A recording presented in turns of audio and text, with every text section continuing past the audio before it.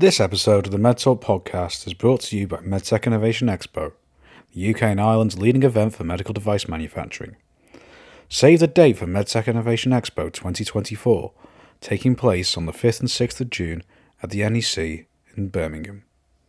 For more information, please visit www.medtechexpo.com.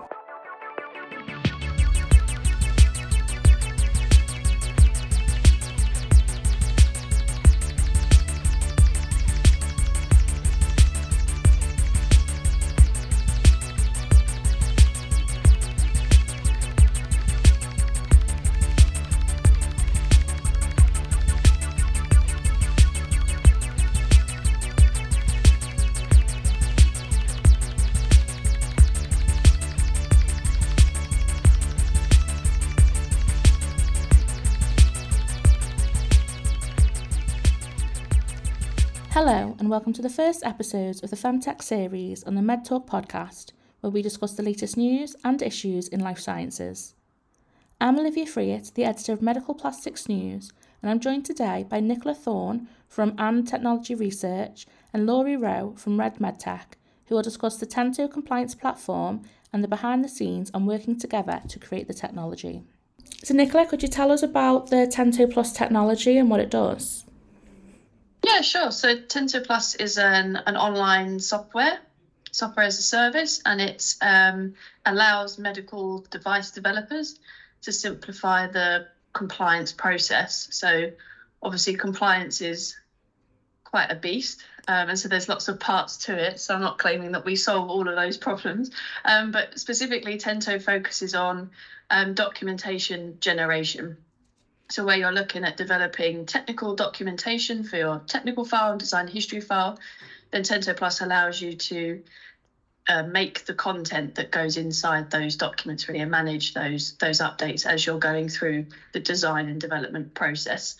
So it also does things like design controls, but also risk management as well. And testing records, so you have sort of test report generation and then anomaly tracking as well, so you can check when things haven't gone quite to plan and then go and retest them, and hopefully then they get fixed. Yeah. And what features on this are different to other compliance tools in the industry?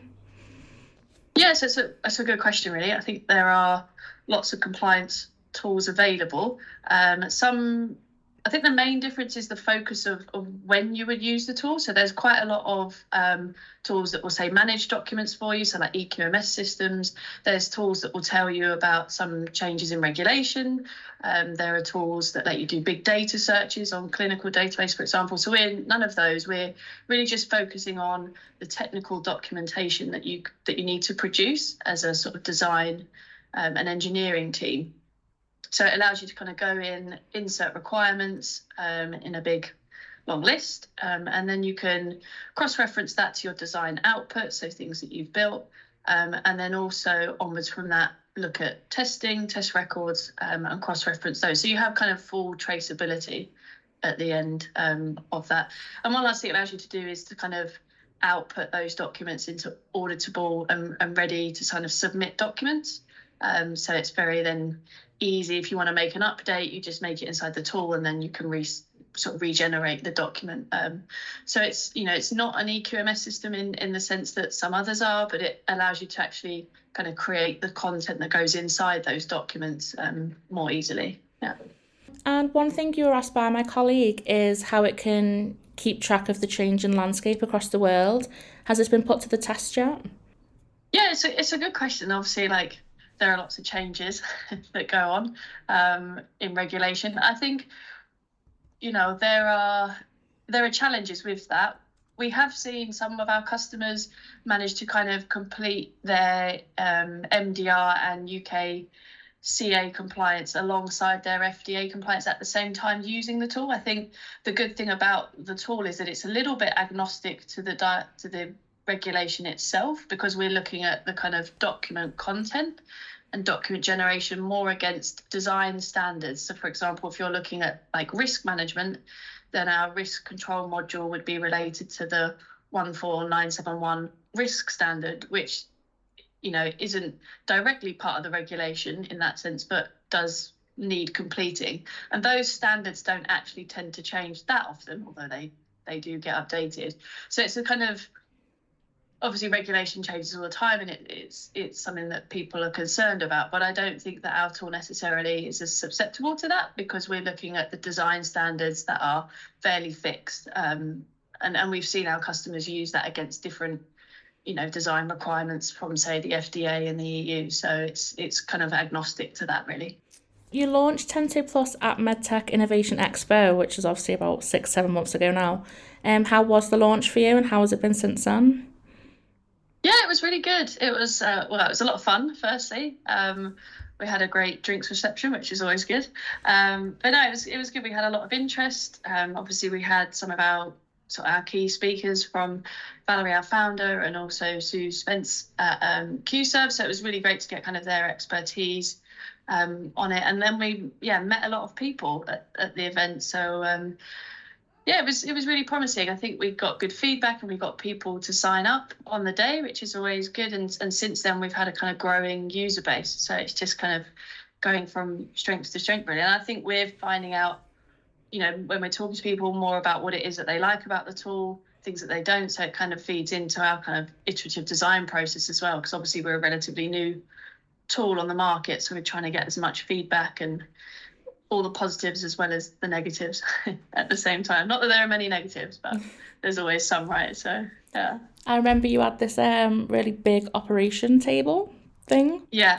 I was not good at it. I think I lasted about 0.3 seconds. It was like a life-size game of operation. And we had some surgeons come along to the stand, and they were like, oh, I was like, "What do you want to go?" And they said, no, because if I get it wrong, then I'll look bad. So the last thing you want is a surgeon, not being able to do that. So, but yeah, it was good fun. I think everyone enjoyed it. So, Laurie, what was your role in the project?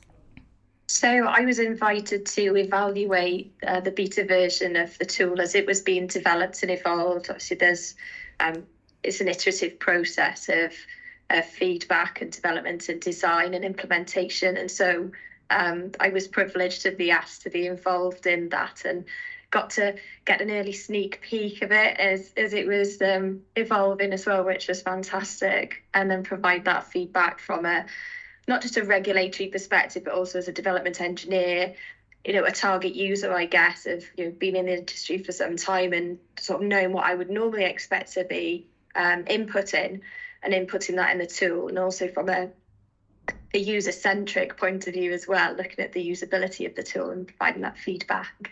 Would you have liked to have had this tool earlier? In terms of timing, I think it's probably really good time to have this tool available now. I think if it had been earlier, it might not have integrated some of the technologies that have emerged in the sort of recent months. So I think you've caught that wave really well in terms of the timing. And as we're seeing some of the more mature platforms evolving and developing, and they're not without, all systems are not without their flaws and potential improvement points. So I think it's been really good timing, because you're able to build on that and get that feedback and evaluate what's out there, and get the feedback from the users and then integrate that into this. So I think it's, obviously I would have loved all of this about 20 years ago, because it would have made my life a lot simpler. Any engineer, I think, or designer sort of working on medical devices, we're not usually natural fans of excessive amounts of documentation. So anything that makes that process easier and makes that compliance easier, so that you're not doing all of the work in a silo. Things have changed now, but typically in years gone by, the development and the design studio and the engineering and then the regulatory department will work in silo and on their own. And it's nice to see a tool that brings those topics together in a more integrated way. So that's, it's really been really good to be involved in and I think that.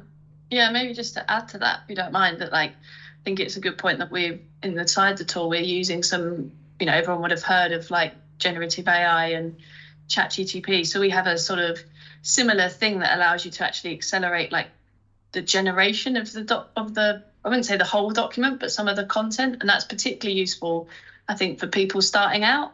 So it's, we're not saying that the AI that we have inside is as good as as Laurie's many years expertise, and you would still need that alongside the tool to check what you're doing. But it's to say, okay, well, what's the starting point here? If this is my device description, what are the types of things that I need to be thinking about? And it just prompts you to then think about, okay, well, it's not maybe just the software design, it's also, the labeling or the documentation design, or maybe there's some mechanical things to think about. So it just kind of prompts people in the right direction and helps them on that journey earlier. So I think that's definitely something, as you were saying, Laurie, with the timing, that it's we're able to include these types of technologies now, which is great. So being able to just give those companies that foothold and that foundation, because it's challenging enough trying to develop an innovation and coming up with engineering solutions and designing features and functionality, and that's a demanding type of job. And then to add extra layers of complexity or bureaucracy and things on top of that, I think having this kind of tool allows it then to have a foothold and not starting with a blank sheet of paper. And the fact that it's got that generative element to it is really, really useful, as it acts as a prompt, and it can it gives you almost like a basis for throwing ideas around as well. And so it almost in itself helps you collaborate more, I think, as a team as well when you're building this document, because it is a team sport, but you need something to discuss in the first place, don't you? So having a tool that can log that content is really valuable. This podcast is brought to you by Medical Plastics News, the leading voice in polymer innovation for the medical sector. To read more and to subscribe, visit medicalplasticsnews.com. How was it for the both of you working together? Was there a specific goal that or a plan that you had? Did it all run smoothly for you? Yeah, sure. I can go first, I guess. No, it was excellent. Obviously, Laurie's got a huge amount of experience in the industry, so that was really valuable, for us working together. And I think the kind of, I'd say, sort of unique, but in a good way unique experience of being a design engineer, having done that part of it, and then moving on to kind of more regulatory side and compliance side, and also understanding that part of it. And often I find that it's, Laurie will agree with me or disagree here, but it's often a translation exercise as well. So there's the kind of design developer speak that happens when you're designing and making a new product. And then there's, okay, well, what does that mean for the compliance side? And having someone who sort of straddles both of those things is hugely useful for when we're designing the tool. And also having an idea of, what tools are out there, what tools she's seen before, what tools we've worked with before, and making it so that it's not a repetition of that, but there are some good elements to those tools and some things that are already done or that we don't need to worry about. So I think that was hugely beneficial for us developing the tool. Yeah, I found the whole process really smooth and straightforward, and it was nice. Or typical engineer, you give me a new tool, or it's like giving a child a new toy. You can sort of just get it out of the box and have a look at it and interact with that and see what it does and see what it's capable of, and being able to provide that feedback is very much like the similar process to developing a medical device, in that you've got some targets, you've got some objectives that you want to attain, you've got some features and characteristics and specifications to evaluate, and then you've got that iterative feedback loop of, this is what I love about it, have you considered this, that and the other? And that's where the consulting almost element came back full circle then, to give that feedback and to give that almost usability style evaluation of it from looking through my lens. This is what I found really good about the tool and how it could help people. And Nick was completely right. Yeah, having been in the industry for a while and seeing the evolving scene of different tools and software platforms, I've kissed a few frogs, let's say. So they're not all built equal, and so being able to leverage those learning points as well that are being gained over time and integrate that, it means that you're likely to get a better product right first time. So yeah, it was a really good. I was really, really pleased to be involved.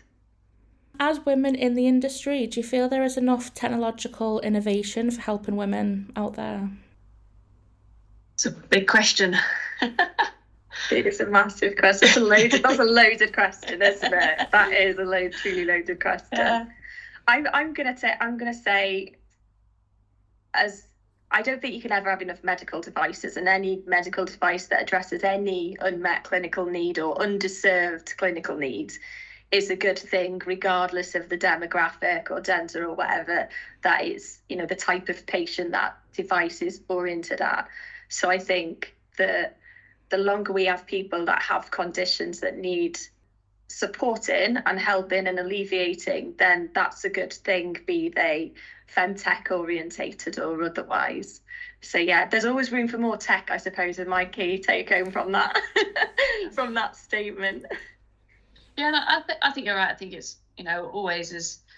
I mean, we design medical devices ourselves for some customers, and obviously we work on the compliance side as well. So it's, the more positive impacts that technology can have, the better, whoever that might be. So I think one of the things that has been nice to see in the industry is that there is a rise in FemTech focused innovation hubs and accelerators. I know that there's quite a few growing areas of that.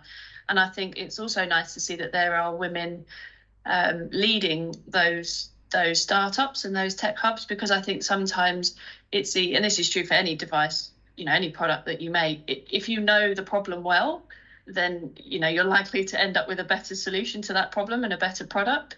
And so I think that's quite key for me, is to see that those problems are actually being tackled by people that know about them and know about them well. And obviously inherently, if you're thinking about women's health, then women tend to know how that experience is for them, so therefore the tech solutions are better. So I think it's definitely a positive direction that's been happening maybe over the last 5 years. There's lots more apps available for women's health, lots more tech coming out. I've spoken to quite a few people who are in that kind of accelerator space as well, so there's definitely more investment in it, which is kind of key as well. So I think it's all going in the right direction.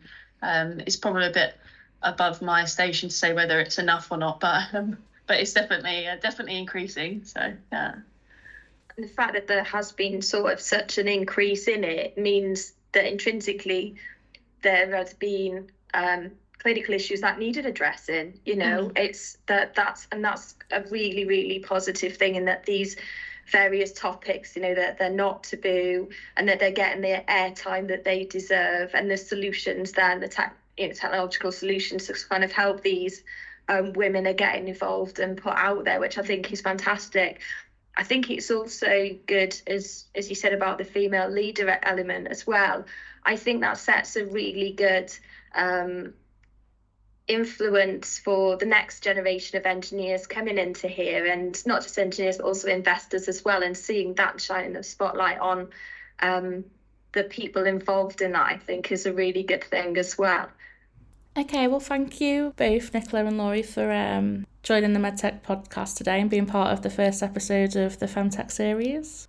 Well, thank you very much for having us. Thank you. It's been an absolute pleasure. Thank you.